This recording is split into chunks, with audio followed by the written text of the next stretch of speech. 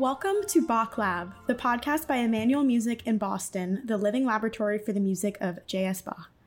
I'm Claudia, and this is part one of a conversation with Pamela Dellal all about cantatas. Bach cantatas are at the heart of Emmanuel Music, as one is presented every Sunday, and are also something that will be discussed often on this podcast. So I wanted to provide some definition and context for cantatas, where they come from, the sources of text, the different parts, their purposes, and more.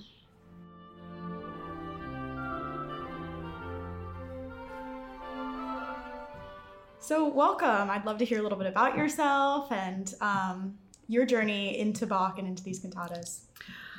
Thank you. Thrilled to be here. I'm Pamela Dellal, as you said, and I've been singing Bach for most of my life. I came to Emmanuel as a young musician and quickly decided that this repertoire needed to be sort of the core, the center of what I do and who I am. I'm so in love with this music and what it demands of us. Yeah. So just to say a little bit more about who I am, I have recently been appointed the director of the Bach Institute, which is an educational and outreach program that we have here at Emmanuel Music.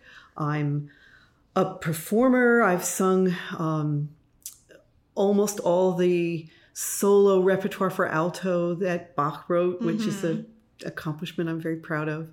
And I'm also a teacher and educator. So I do a lot of work with, aspiring young professionals and helping them, to become their best selves, not just in Bach, but in music. Love it. Yeah. And I also note that you are like a translator and an analyst of this music. So I'm really excited to get that, deep probing understanding that you seem to have. Thank you. Yes, I began work on the libretti of the cantatas.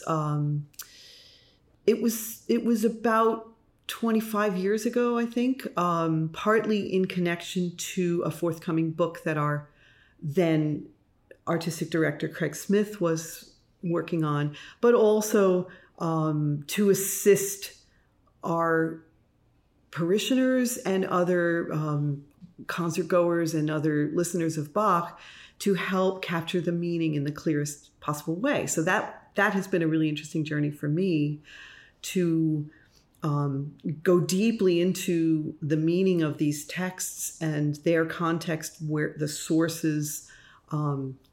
And I think by doing that, it's provided a whole other layer of meaning for me and understanding of how these pieces work. Definitely. Very text informed and historically informed, but still kind of in the modern interpretation, which I think is what Emmanuel Music is all about. Absolutely. Absolutely. We really believe, and I really believe, that music is a present tense art. So whatever you are doing lives in the moment and must communicate to the listener where they are. Wow, yeah. Contemporary listeners. So as much as we must know what Bach was thinking and what the music could have sounded like to him, we can't make them museum pieces. They have to be living works. And therefore we need to use our own selves, the experiences of our own lives, the things that matter the most to us, and project that through the music so that our listeners have an experience, so they feel something. Yeah. And to me, whatever might have been the context of the Lutheran Church in Leipzig in the 18th century, I think Bach's most important purpose is to reach the listener. Yeah. Is to affect them. And in fact, I like to say he's trying to convert us. He's working really hard to change our hearts and to change our lives. Wow. Yeah. And I feel that in the performance and in the music for sure. I do think the context is helpful in understanding. And that's a little bit what I wanted to get into today. This episode, I would love for it to serve for kind of a, if you're coming and you don't necessarily know all about what this is. I think even as a music student, cantata is a little bit of a like a lofty, unapproachable form or word. So we just want to give everyone kind of context for this music, for this podcast. Yeah, I'm really excited to get into that today. What is a cantata? And I think that's a great starting question.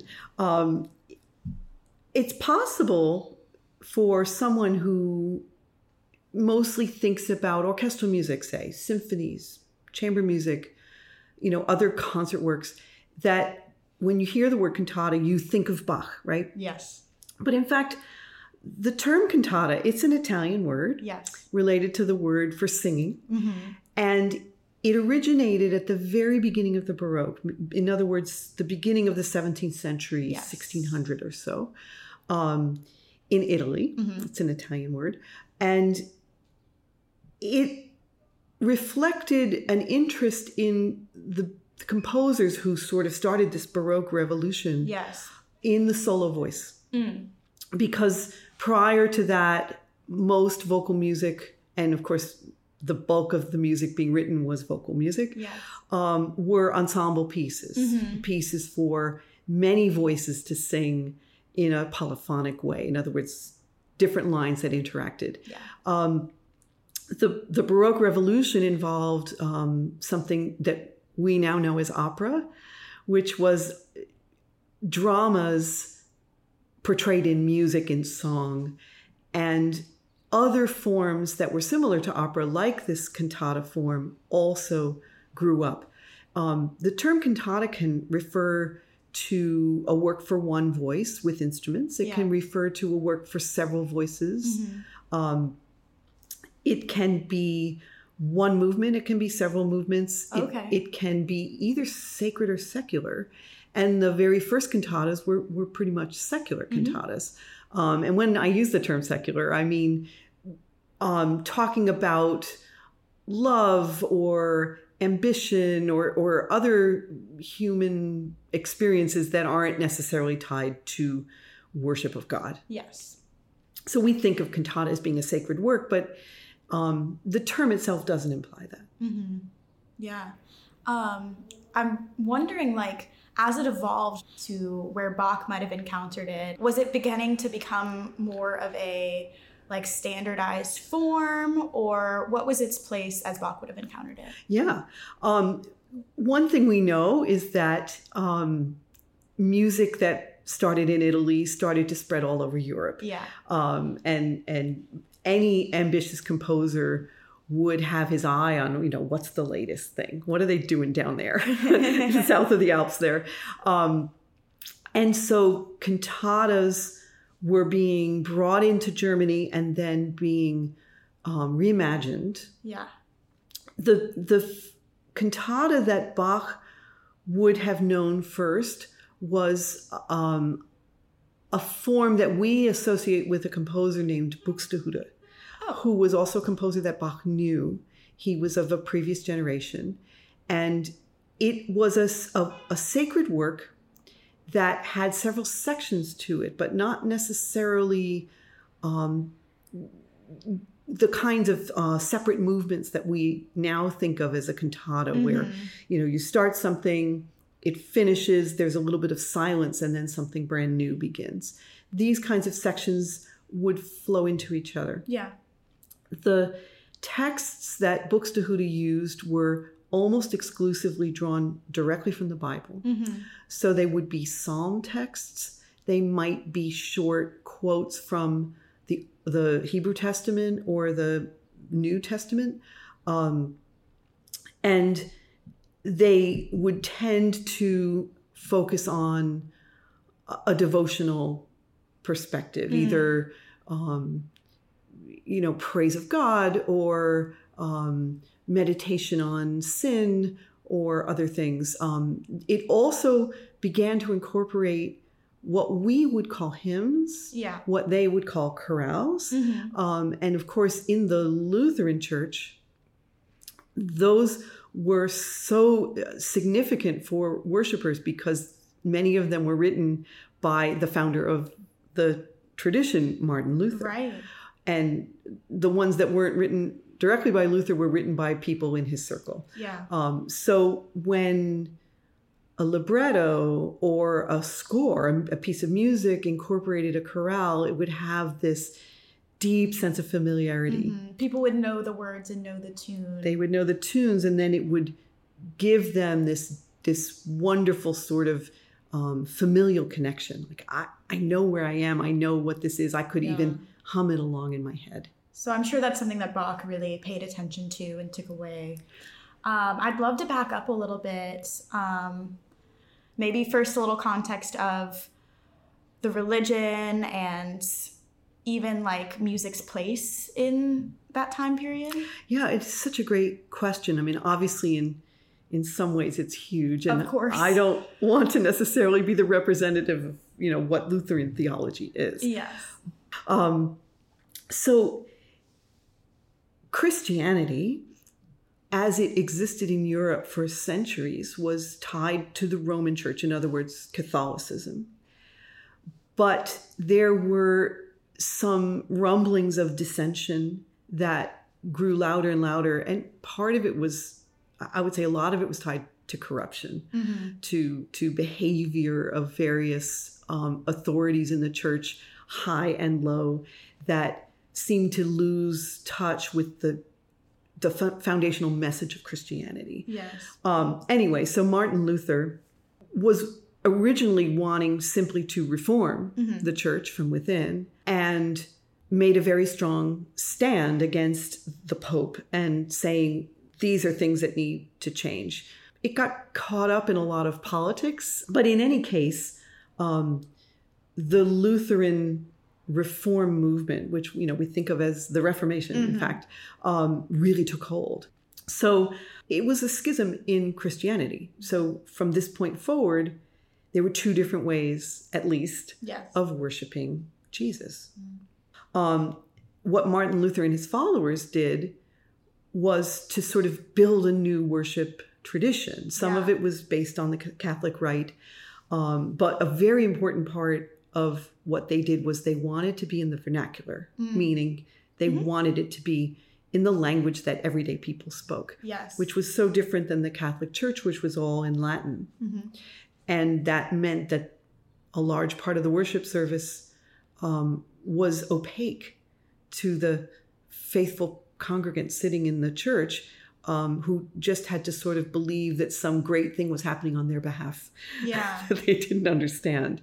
Now, there's no doubt that music played a hugely important part in the Catholic Church, in its entire tradition. But some reform movements were suspicious of music because it could speak to the human soul at a level that's beneath the level of language.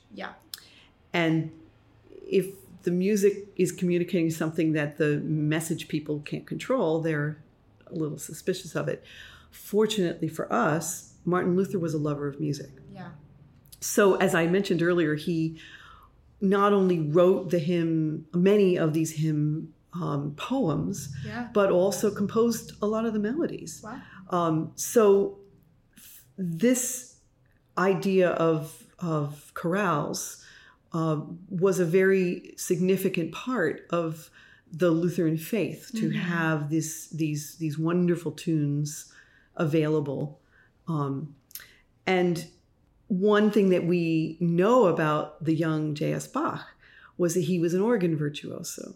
So by the time Bach comes around in the end of the 17th century, the organ is an incredibly important object in a church that was being played as part of the worship service.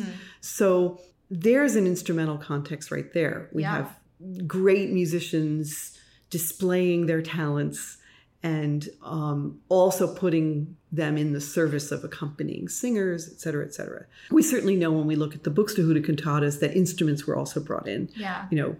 Viols, violins, cellos. and other instruments. So at least with this other composer, cantatas were becoming commonplace in the service. Is that right? They're certainly becoming more commonly incorporated. Mm-hmm. So Bach didn't invent this idea. Yeah. And when you look at the very early cantatas that Bach wrote, they look a lot like the Buxtehude cantatas. They're sectional, but without large silences or breaks between the sections. The libretti, which basically is what texts are being sung. And we can talk a little bit more about how those came about, but For sure. basically that's what the term means. Were pretty much biblical, stringing together various biblical passages that connected in different ways, perhaps with some hymn verses as well. Mm-hmm. And he started writing cantatas as a pretty young man. Yeah. He had several different positions as church organist or church musician or cantor. And he also worked not only in churches, but also at some courts, some noblemen's courts. But in every place, it seems clear that he was really interested in writing these pieces. He wanted to create opportunities to make this type of piece, a piece with singers on a sacred text that could be performed in a worship service. Yeah. And what would that place be of a cantata, and especially Bach's cantatas within that service? Mm-hmm. By the time he gets to Leipzig, which is sort of the middle of his career, mm-hmm. but also his longest serving position and sort of the center of his creative life, the cantata would be placed directly after the sermon. Mm-hmm. He also wrote a number of cantatas that had two parts to them, and those would be on either side of the sermon. These were very long services. Mm-hmm. They lasted possibly 3 hours or more. Yeah. So when we hear cantatas in our service, we think, well, this is taking such a big chunk of our time. But proportionally, it would not have seemed that and honestly much. I always want them to be longer. They're always too short for me. Well, they're so glorious. So the cantata was placed in a part of the service that was focused on the Word of God. Mm-hmm. And you could then theorize that it's kind of like an extra sermon. Yeah. Like a enhanced way of bringing that same message that the preacher, who might have talked for about an hour, which they sometimes did, then you have this sort of meditation, saying the similar message in a different form. Yeah. And so that kind of brings us to kind of the intricacy and the connection between the text and the topic and the day with the cantata. Can we talk a little bit about like the scheduling and, the relation to the sermon? Yeah. So again, I think looking at Leipzig is the most useful thing because we see Bach during his years in Leipzig on a very strict schedule, providing a cantata for every single Sunday. Wow. And in fact, on some seasons, writing more than one cantata a week. During Christmas, he had to provide music, let's say, for the first, second, and third day of Christmas, and then the New Year's service, and then the Purification of Mary, which is also known as the circumcision. So, in certain seasons, he was writing 4 or 5 cantatas. In any case, the message of the cantata would certainly be very closely tied to what we call the lectionary. Yes. And the lectionary is a set of readings from various Bible books that the Lutheran Church designates for every single Sunday. Yes. Tied to the church year, right? So during Christmas, you hear readings about, the Nativity. Sure. Or, the flight into Egypt, or the visit of the wise men, things like that. At other times of year that are not tied to holidays, there's a set number of readings, epistle and gospel, that walk through various points in Jesus's life. Yeah. Or particular themes, right? The longest season in the church year is the season between Trinity Sunday, which is the end of the sort of long Easter arc. Yes. Until Advent, which Advent, of course, happens basically a month before Christmas. So you've got 5 months with no important holidays. And so this long set of Sundays, which are called the first Sunday after Trinity, the second Sunday after Trinity, blah, blah, blah, goes all the way to 23rd, 24th. These were based on lessons. Yeah. Things like parables or other sayings of Jesus. And the cantatas were always written to reflect and enhance whatever those lessons were. Yeah. So, we see the content of cantatas changing throughout the year in terms of the tone, the emotional content, and the mood. Yeah. And on the other side of the coin, something I find so fascinating is, he's doing this for multiple years. So you're going to have the same readings again. And how is he going to approach that another time? Yes. So I think at this point, it might be helpful to talk about these libretti a little bit more. Absolutely. Something that a kind of a beginner coming to a cantata, a misconception that's easy to make is that Bach wrote them. We have no evidence that Bach wrote any of his libretti or even directly compiled them, although some scholars do speculate that changes that they can identify could have been done. Certain words. Now, how do we know that he changed it? Because some of these poems were circulating in the local community in little pamphlets that were published. This writing of sacred cantata poems or libretti was like a cottage industry. And this idea of moving beyond just pulling text directly from the Bible, but actually incorporating a contemporary poet's ideas, whether it's in a strict form, which we would associate with an aria. When I say a strict form, I mean it has a set number of lines, it has a certain kind of meter, there's a very identifiable rhyme scheme, that kind of thing. And then there are movements that are more free form, and these would be the movements that would be set in what we call recitative form.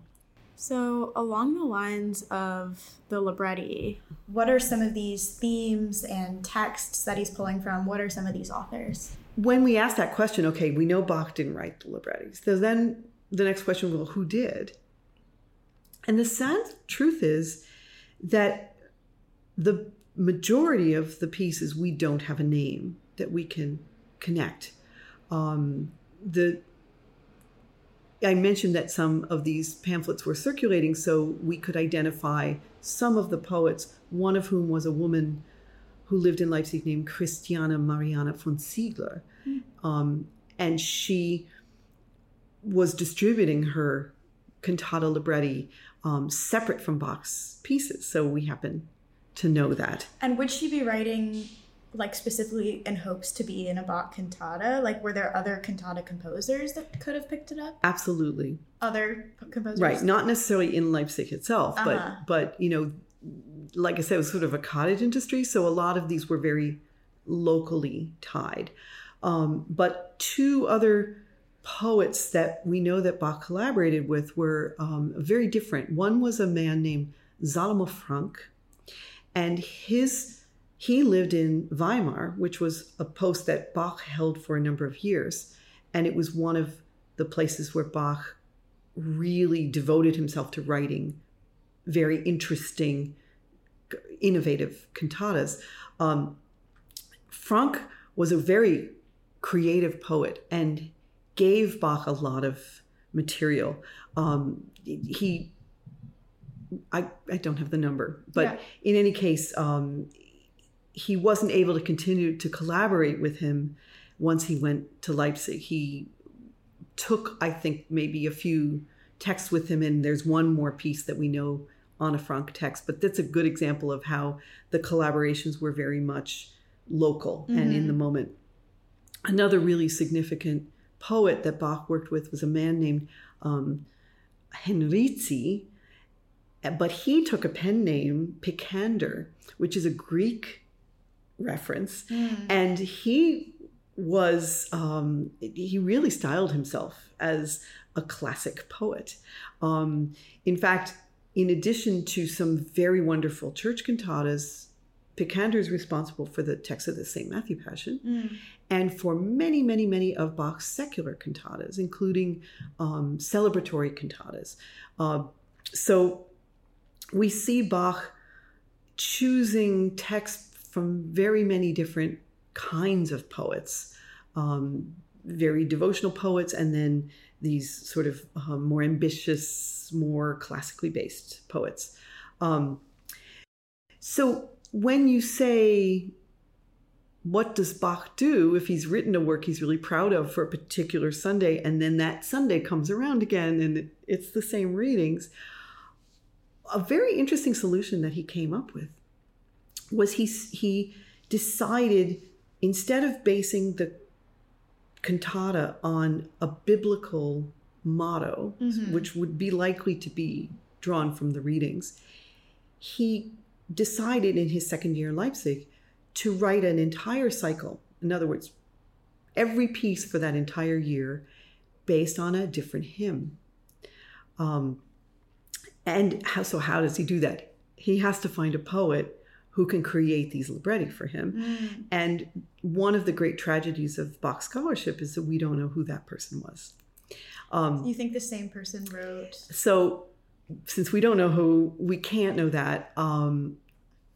My gut feeling is that it was one very, very creative and thoughtful person who took on this project, and again, speculation, probably collaborated closely with Bach. Another reason why we might speculate that it was one person is that cycle broke off suddenly in that year.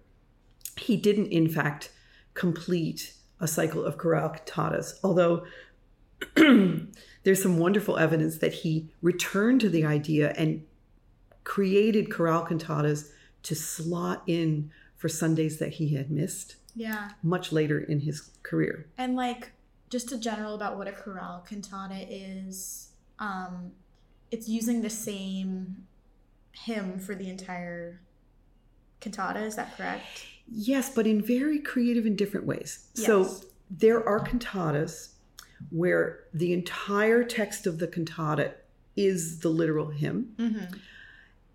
And I think a naive way of imagining what that would be is that you would hear it almost like a set of variations. Like, I'm going to hear the melody in every single movement.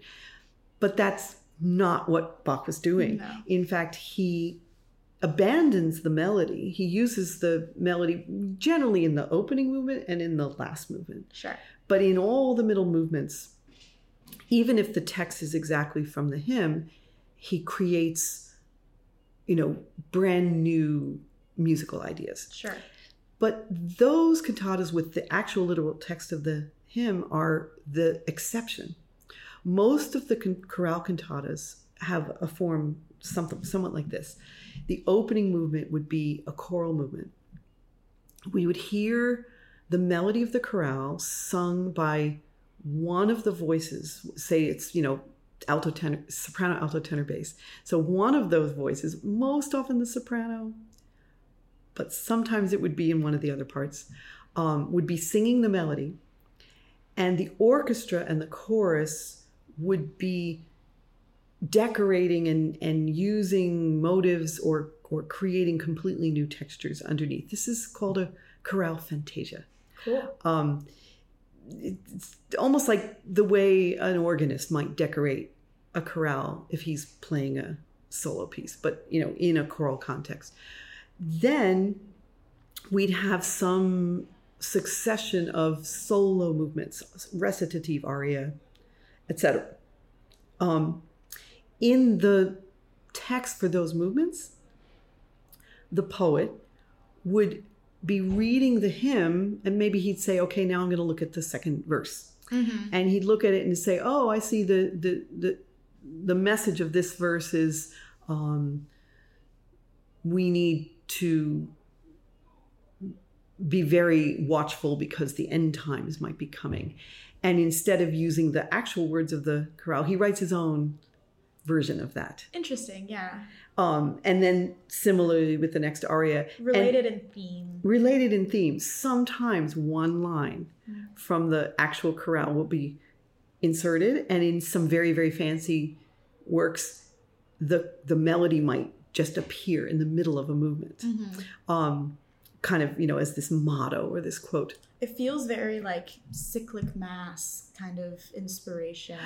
Yes, I mean, when we think of the cantus firmus, sure, that was used in the Catholic Church, we do see some of that same practice going on. But this is very sophisticated because it's not just simply melodic, but it's also very much tied to these words. Yeah. So these chorales would then walk through several of the verses. Sometimes they combine them, and then we'd usually hear the final verse of the chorale sung at the end in a simple homophonic setting. And so that he wrote so many of them, and of course they are so magnificent that I think we associate that structure with a sort of what we might call typical Bach cantata. This was just part 1 of my conversation about cantatas with Pam Dellal. In part 2, we will be exploring more about the sound in different parts of Bach cantatas through listening to a cantata and doing a bit of analysis. So stay tuned. Bach Lab is brought to you by Emmanuel Music in Boston. The music you heard in the introduction and throughout this episode is from Bach Cantata BWV 127, recorded live at Emmanuel Music on February 27, 2022, and engineered by Seth Torres. I'm Claudia Dorian, host and producer of this podcast.